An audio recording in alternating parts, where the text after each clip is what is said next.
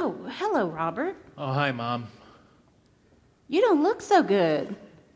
I'm not. Well, what's the matter, dear? I guess God's just convicting me about how selfish I am. He'll do that when we need it.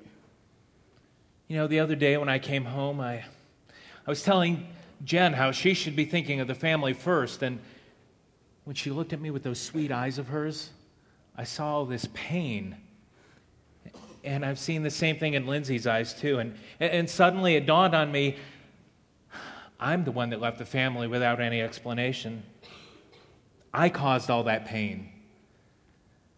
I've asked them to forgive me, but I don't know how they can. What a jerk I am. Yes. Yes, what?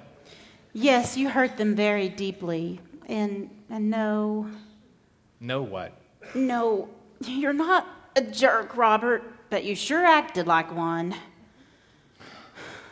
I sure did. You know, I'm sorry I was just so terrible to your daughter and your grandchildren. Will you forgive me? Yes, I will forgive you, Robert, but you have a lot of work to do, young man. What are you going to do about that problem you have? Which one? The one with the pictures on the computer. I got rid of that stuff. Good. That's a good start, but what's your plan for the next time you're tempted? This is a battle, Robert. You need to have a plan before the enemy makes his move. You're right, and that's why I've talked to Jim. He's easy to talk to, and he's a committed Christian, and he knows how to keep things to himself, and he's giving me good advice. That's great. Really good start. Everybody needs accountability, and well, just remember, this is a battle, and you need a good man watching your back. You're right, and thank you, Mom.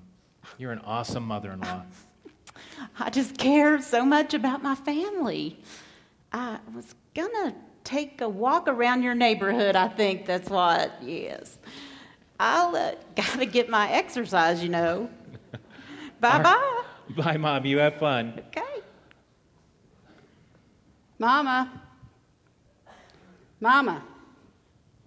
Robert, have you seen Mom? Yeah, she just left to go on a walk. Oh, no.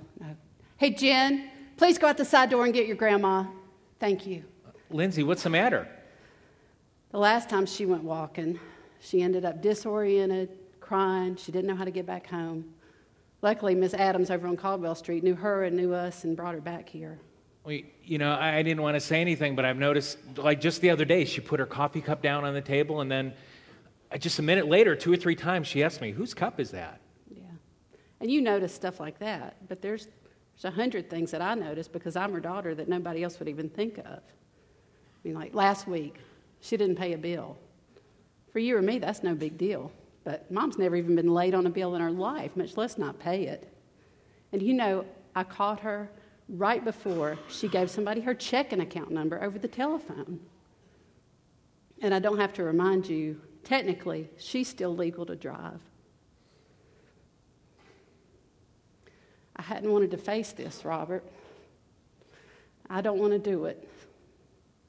I really don't want to do it. But maybe I need to think about looking into a assisted living or something for her. I mean, she's getting ready to go back to Florida. She cannot go back like this. It is just not safe. Oh, you know, maybe eventually, Lindsay, but I want her to stay with us as long as she can. Yes, she's your mom, but she cares about us all very deeply. And I know this isn't going to be easy.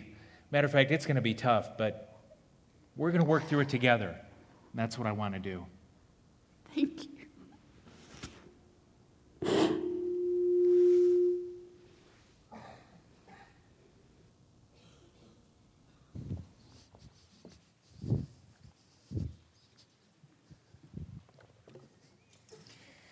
I do want to take this opportunity to thank the drama team for their hard work each week to bring before us some some family challenges. They haven't sought to answer every question, really to raise some, and perhaps some of those challenges are challenges that you're facing and maybe need some counsel, not just this one, but through our time together.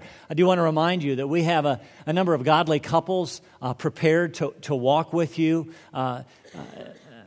to talk with you, to provide some godly counsel. We even have some professional counselors. If you feel like that's necessary, just let us know. We want to help you to become the godly, more and more the godly family that He wants you to be. An elderly couple was having dinner at another couple's house one evening, and after eating, the wives left the table and went to the kitchen. The two elderly gentlemen were talking, and one said, "Oh, hey, last night we went to a new restaurant. It was really good. I really recommend it." And the other man said, "Well, what's the name of the restaurant?" And the first man thought and finally said, "What's the name of that flower you give someone you love? You know, the red one that has thorns."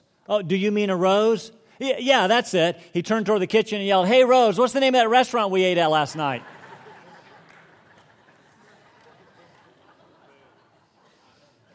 Joys of aging. I personally know nothing about that. I have never forgotten my wife's name. Just don't ask her that. This morning, we arrive at the conclusion of our study of marriage and the family. In this 6 weeks, we've talked about the biblical basis for marriage, the role and responsibilities of family members, husbands, wives, parents, and children. I know that we already knew a lot of those things, but the fact is sometimes we do forget. Sometimes we forget the rose that God gave us, and all we can think about it are the thorns. So it's good to be reminded every once in a while to turn our hearts back toward our spouses, toward our parents, or toward our children, to remember what God, the creator of the family, has to say about it and how it'll work best. Now, as we were charting out this 6-week series, Pastor Dean had a great idea. He suggested that we end this morning talking about parenting and children from a little different perspective. You see, many of us here are, well, I'll say maturing. We're children outside of the home, and yet one or both of our parents are still alive. So what does it look like to continue to obey and honor them? And many of us have children who are leaving or who have left the home. What does it look like to parent adult children? In other words, is there an expiration date on honoring parents and parenting children? I thought it was a great idea, and then Dean went on vacation. The question is, does the Scripture have anything to say about these topics? You remember a few weeks ago that I talked about the difference between descriptive and prescriptive passages in the Bible. You see, there are those descriptive passages that record events as they happened, but they're not intended for us to apply the descriptions to our daily lives. For example, just because a passage describes a family living in an agrarian society in tents without electricity, riding horses and chariots, doesn't mean that we're expected to do so today, even though you know a number of people or groups of people who have done that. Conversely, whether Scripture prescribes certain actions or activities, we should follow those. For example, we found the Scripture speaks prescriptively, directly to the roles and responsibilities of husbands, wives, parents, and children. Husbands, lead and love your wives. Wives, love and respect your husbands. Parents, bring up your children in the Lord. Children, obey and honor your parents. Well, we still have the question. Are there prescriptive passages about honoring older parents and parenting adult children? It's kind of tough. Let's take that second one first. Well, what does the Bible say about parenting older or adult children? Another way to ask the question, how long are your children to honor or obey you?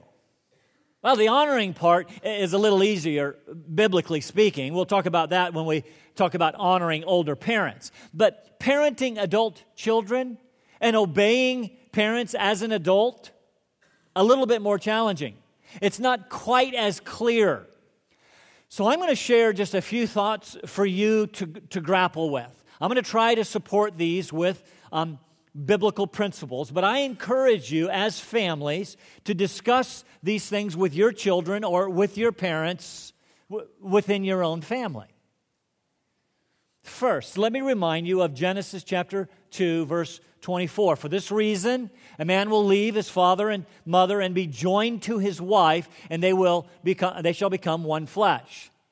I want to remind you that this was said at a time when there was just one man, Adam, and one woman, Eve. It was presupposed, you see, it was prescriptive, and it was presupposed that these two would have children and beget the human race.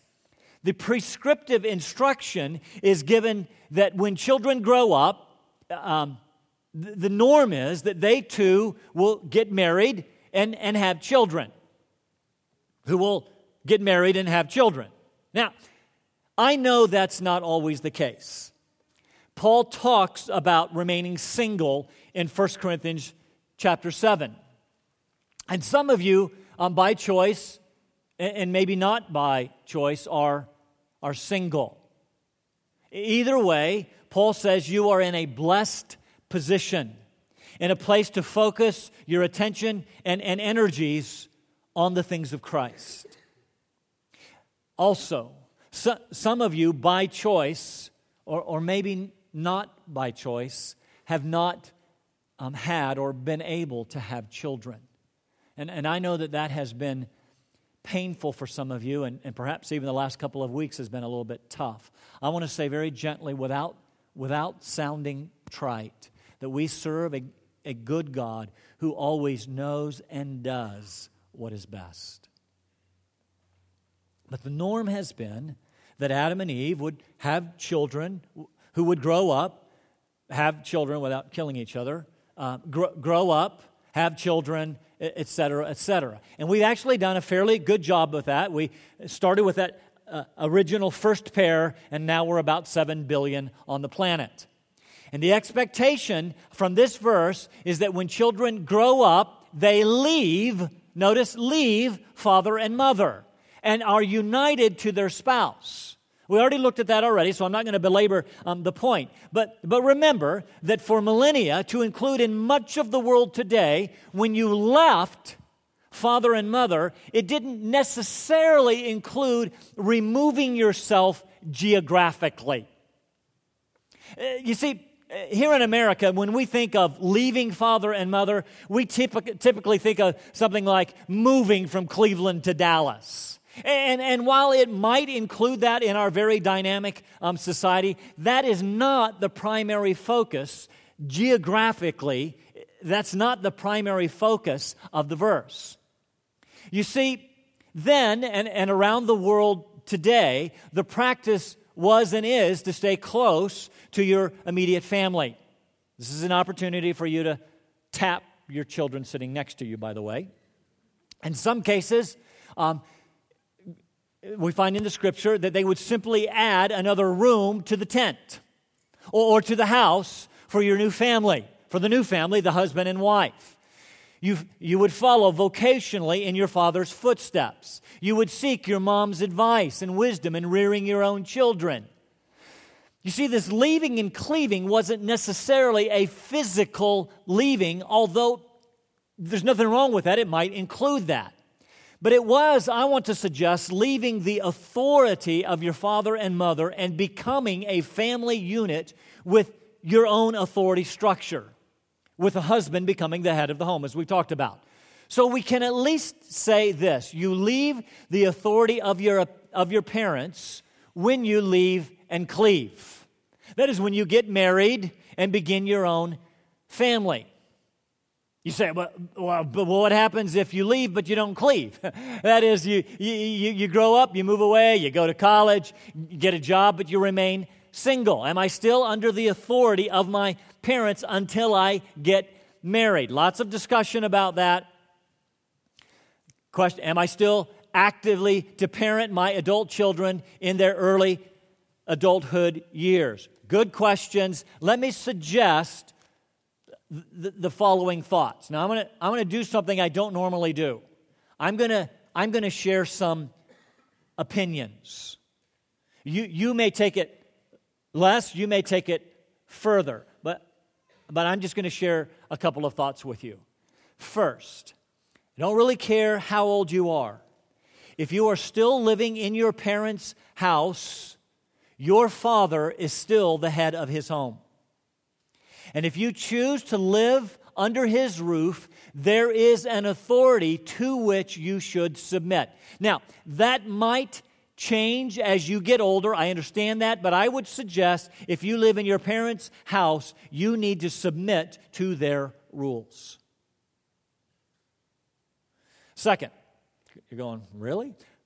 Second, even if you move away, like you go to college, and this morning 50 of our college students are away at a college retreat, wish they were here, but you go to college, and you're still receiving financial benefit from your parents.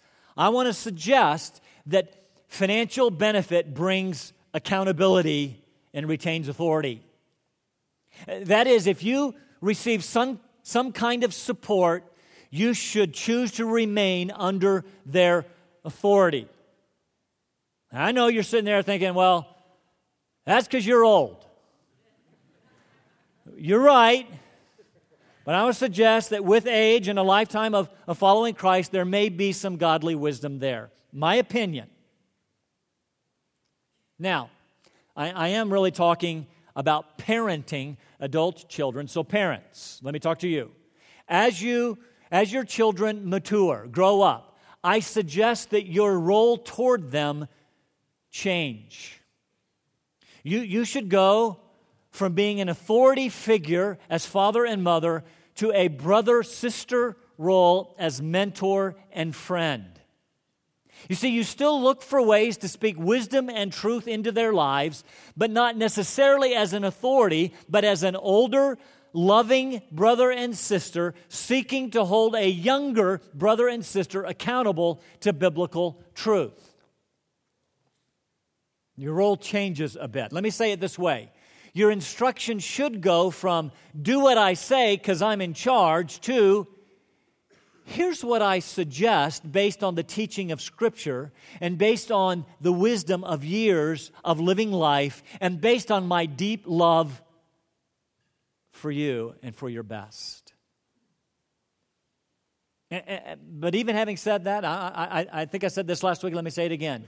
In seeking to honor and obey my parents, I'm talking about me, while it's been a very long time since they told me to do something, they ordered me, they commanded me, they gave me a directive. It's been a long time since my parents have told me to do something. I want you to know, today, if they told me to do something, I would do it.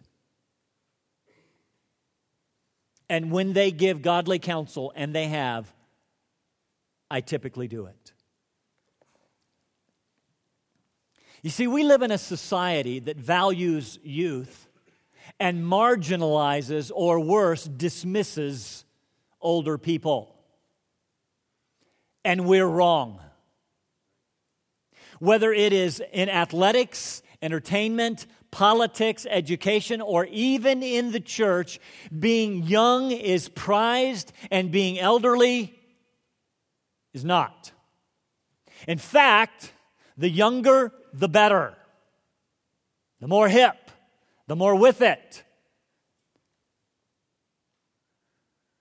This flies in the face of Scripture, which the Scripture values the wisdom and experience of a walk with Christ that comes with age. So now listen to me. Older people, I'll let you again determine if you're in that category. I want to say to you, please don't listen to our culture. Please don't check out.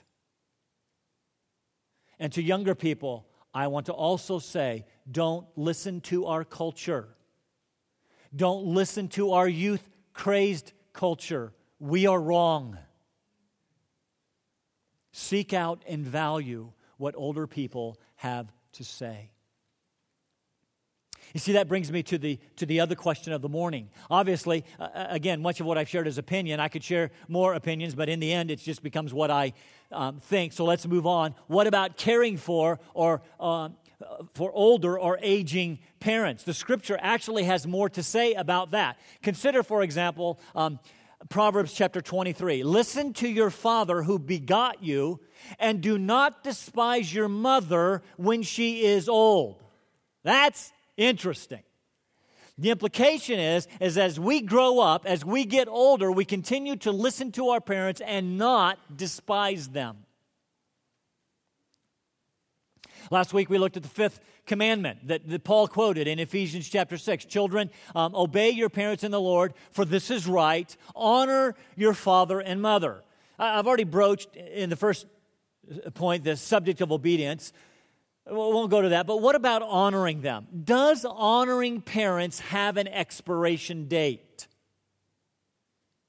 Last week I suggested that we could honor our parents in three ways. First, by obeying them. Obviously, that's speaking to younger people while they're still under the authority of their parents. I want to suggest we need to be very careful about disobeying.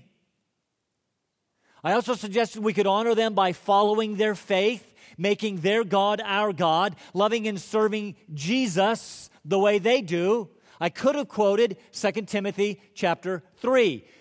Paul writing to younger Timothy, you, Timothy, however, continue in the things you have learned and become convinced of, knowing from whom you have learned them, namely your mother and your grandmother. And that from childhood you have known the sacred writings which are able to give you the wisdom that leads to salvation through faith, which is in Christ Jesus. Listen, continue in the faith of your parents. You honor them by obeying them. You honor them by following in their faith. And last week I also said you honor them by taking care of their needs. We have a biblical responsibility, regardless of what our culture communicates, we have a biblical responsibility to care for our aging parents. Consider a couple of passages. First is in Mark chapter 7, verses 9 and following. Look at it with me. He, that is Jesus, was also saying to them, that is the Pharisees, you are experts at setting aside the commandment of God in order to keep your tradition. For Moses said, honor your father and your mother, Exodus 20, and then Exodus 21, he who speaks evil of father or mother is to be put to death. But you say, if a man says to his father or his mother, whatever I have that would help you is korban, that is to say, given to God. You, again Pharisees, no longer permit this one who has said korban to do anything for his father or his mother. Thus, notice, invalidating the word of God by your tradition or by cultural practice, which you have handed down, and you do many things such as that. This is what was happening. Everyone understood that included in honoring father and mother is respect, love, reverence, a sense of dignity, and taking care of them. Financial obligation, meeting their needs, especially as they grow older. Yes, I understand that we have switched that around in our society. We expect our parents to get rich and then to leave that inheritance to me. But in this culture, and I want to suggest prescriptively speaking, in biblical principle, we are to make sure that our parents' physical needs are met. Pharisees had figured this out. If you didn't want to meet your parents' needs, if you wanted to be greedy and selfish, live for yourself, when they had a need, all you had to do is say korban over your stuff. The word korban literally meant a gift, came to mean a gift devoted to God. This is the way that it worked. You need money, Mom? You need money, Dad? You need food? You need clothing? You need shelter? Sorry, love to help. But I've said korban over all my stuff. And it's a vow. I've committed it all to God. Doesn't that sound spiritual? I'd love gosh, I'd really love to help you out, but it's a vow. I can't break it, which means I can't help you. In verse 12, in fact, Jesus points out that by taking this vow, the Pharisees said, you are forbidden to help mom and dad. Oh, and by the way, saying that it was a gift devoted to God didn't mean that you actually had to give it to God. See, you could actually use it for yourself. That's what they did. After all, I'm a servant of God, and I need to take care of my needs as I serve God. So it's a gift devoted to God as I serve God. Besides, the tradition also allowed for the person to lift the korban anytime they wanted. You see, this was a ridiculous, sinful way to get around the commandment to honor parents and meet their needs. But it was within the tradition of the elders, so it was not only okay, but you could feel good doing it. Notice what Jesus says. You have invalidated, that is, you have negated the Word of God with your tradition. The principle of the Word of God is for children to take care of aging parents. Later, Paul spells this out rather clearly in 1 Timothy chapter 5. Now, the context of 1 Timothy 5, the subject is widows. Even more so than now, women outlived men. There were lots of widows running around. You may remember this was the subject of the first church fight, taking care of widows. I find it intriguing that they appointed deacons to take care of the first church fight. That's worked well through the centuries, appointing deacons to stop fighting in the church. What should you do if you are a widow? What is a family's responsibility toward a widow? What is the church's responsibility toward widows? These are questions that Paul is addressing. By the way, as for that last one, what is the church's responsibility toward widows? We find that if the widow does not have a family to take care of her, then the church should do it. In fact, he gives some very specific things that should be done. It includes making a list of widows, who should be on it, who shouldn't, young widows, they should get remarried, things like that. So this is in the context of taking care of older family members, particularly older moms.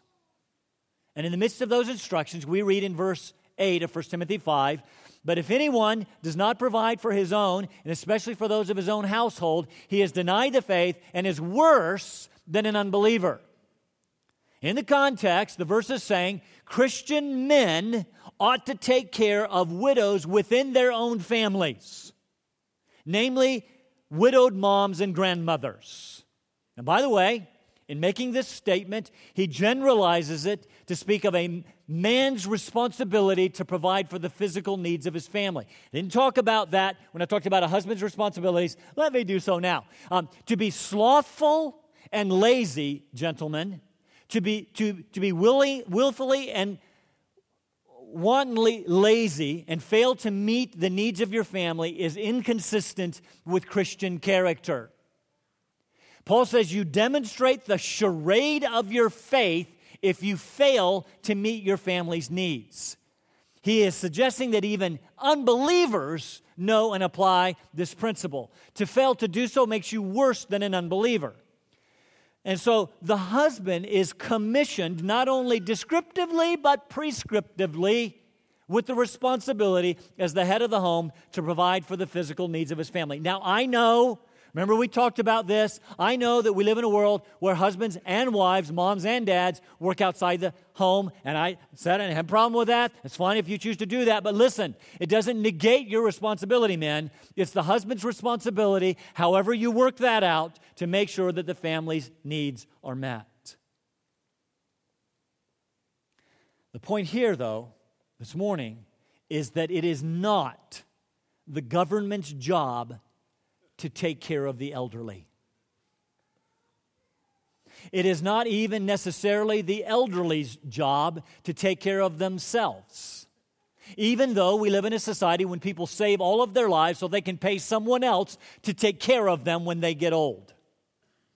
I suppose if we've got the financial wherewithal to be able to do that's fine. In fact, I want to suggest that there may even be times when we pay others, when we place parents in assisted living homes or medical retirement homes, because it is best for them and for us. Notice, for them came first.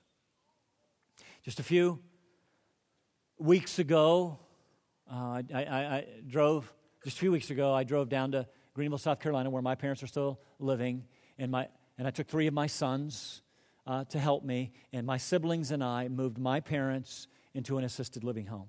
It was very, very difficult. They're not still there. They bolted. It's true. But as we were moving them in, I said to Andy, my youngest son, I said to him, Andy, I hope you're taking notes, because I'm thinking in about 25 years you're going to be doing this for me. And he looked at me and without batting an eye said, I'm thinking 15.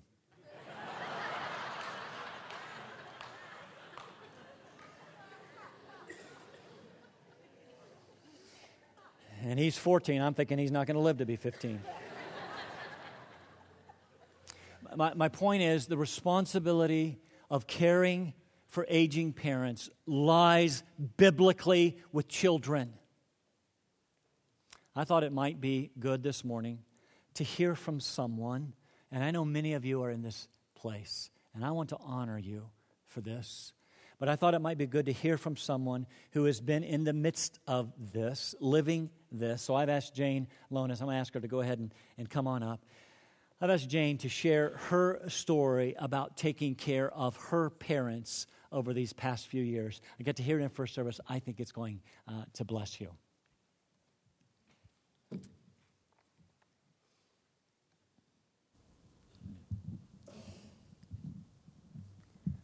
said to make sure I got it closer. Okay. Good morning.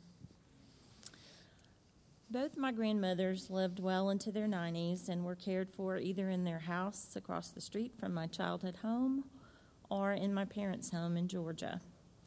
And I expected my daddy to live vibrantly many more years like his mother. But many of you know, however, that he passed away a month ago in his room at our home with Bobby, Mama, me, and his furry friend Dudley by his side. The end had been long in coming, but the very end was relatively quick with minimal discomfort. We had been contemplating a different care arrangement because he had become so frail. On that Sunday morning, God heard and answered our desperate prayers of those last days, and we were at peace now because he was at peace. Many of you have walked this bittersweet road already. Some are in the midst of it, and others see it looming ahead. Picturing a preborn baby pops first into our minds when we talk about the sanctity of life. But the wrinkled, worn, weary, and wise amongst us also deserve our time and attention, and they become needy when they do become needy again, like children.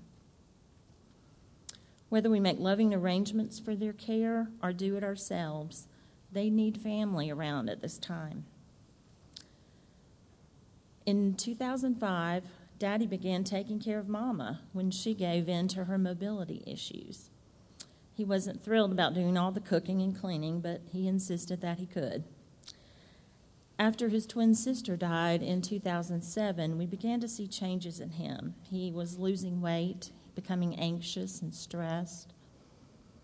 And my brother and sister-in-law's close watch and help was no longer enough. Trips home became more frequent, a frequent priority, and yet he resisted much of the help. It was then that he was diagnosed with Parkinson's. It is a hard and humbling time when self-sufficiency begins to wane. Finally, on one visit in the late spring of 2009, Daddy walked outside where I was trimming the boxwoods, and with tears in his eyes, he said, "I just don't think I can do all this anymore." Well, we had already been in the process of finishing our basement to create a living space that they could sort of call their own, and they finally agreed to come that August. After that, Daddy never drove again, nor did he want to. He seemed glad to spend hours reading on the porch, soaking in the view, or listening to Melissa play some of his favorite hymns and songs on the piano. He still managed a few easier crosswords with Bobby, and he loved when Caroline made him cookies. And as long as I cooked greens and cornbread rather often, he was pretty happy. Of course, another benefit of living in North Carolina was getting to see our son and daughter-in-law Rachel and his new great-granddaughter Canaan. But we were all saddened to see him weakening and changing, especially in his mind since the first stroke event earlier this year. Some of you had been helping us along with a listening ear, care, notes, food, and most importantly, prayer support. But we realized we needed more regular help, and God provided. Yet after the last stroke in late June, his care increased to a 2-assist level. If Bobby had not been willing to do all that he did, especially in the last 2 months, Daddy could not have stayed with us anymore. The decision to begin exploring other options because of the physical and emotional strain the confinement was creating in our family was harder than the actual labor for me, because Daddy was so confused and helpless by this point. But as I shared, the Lord was merciful, and he called him home. The many wonderful tributes shared at his funeral washed over us with just healing and left us remembering Daddy as the strong, godly man that impacted many lives with his faithfulness, generosity, and commitment. I would like to invite you to read our son Justin's blog at amginternational.org. It's his eulogy that he gave for Papa at the funeral, and it says a lot about his impact on Justin as a grandfather. Mama is still with us and doing pretty well, and we miss Daddy. But at Mr. Bob Sambo's funeral, a loved one shared a favorite quote: "At the end of your life, you will realize that many of the little things in life were really the big things." And I think my daddy embraced this, and he lived it well. We felt called to provide this care, and we have learned much from it. We realized that we are pretty selfish, and we needed stretching. We also learn and want to cooperate with our own children when the time comes for us to be taken care of and not put too much of the burden on their shoulders. But ultimately, trusting the Lord is the key, because life is only predictable in its unpredictability. Thank you.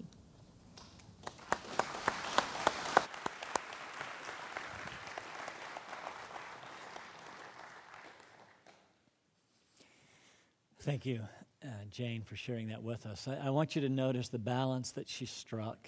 And they wanted to be able to provide for parents, but they were also at a point where they were recognizing there may be greater needs. And so this isn't an either or. It may be a both and. But the point is they sought to care for aging parents. And I believe that's a biblical responsibility. You know, as we bring this series to a close this morning, let me ask you a question. How do we do all this stuff that we've talked about for 6 weeks? All this marriage and family talk, you might say, hasn't done me a lot of good. You may say, I've tried all this before. We've been to marriage counseling. We've been to marriage conferences. We spent a whole stinking weekend convinced that we were going to come out okay. We tried to apply some of the principles. It worked for a while. It's only blown up in our face. How do we do this stuff? Ephesians chapter 5. You see, we've talked about the purpose of marriage. We've talked about some principles for marriage within the various roles that we have. But we need to talk about the power for the family, the power for marriage and the family. It's found in Ephesians chapter 5, verse 18 that Steve read a little bit earlier. Do not get drunk with wine, for that is dissipation, but be filled with the Spirit. You say, well, I know that verse. What does that have to do with my marriage? Absolutely everything. First, we need to talk about what does it mean to be filled with the Spirit. The idea is to be controlled by, to be dominated by, to be permeated with the Spirit of God. The word was used of filling a sail on a boat, to carry it along. That's what we need. The word is in the present tense, speaks of continually being filled. Keep on being filled with the Spirit. It's not a one-time event. It's a moment-by-moment surrender to the active control of the Spirit of God in your life. I want to suggest the only hope that you have, that your family will be a success, is the filling of the Spirit of God. When you finally come to the end of yourself and say, I can't do this anymore. I've been trying with my own efforts, not working. Spirit, I need you to fall fresh on me. I need you to fill me.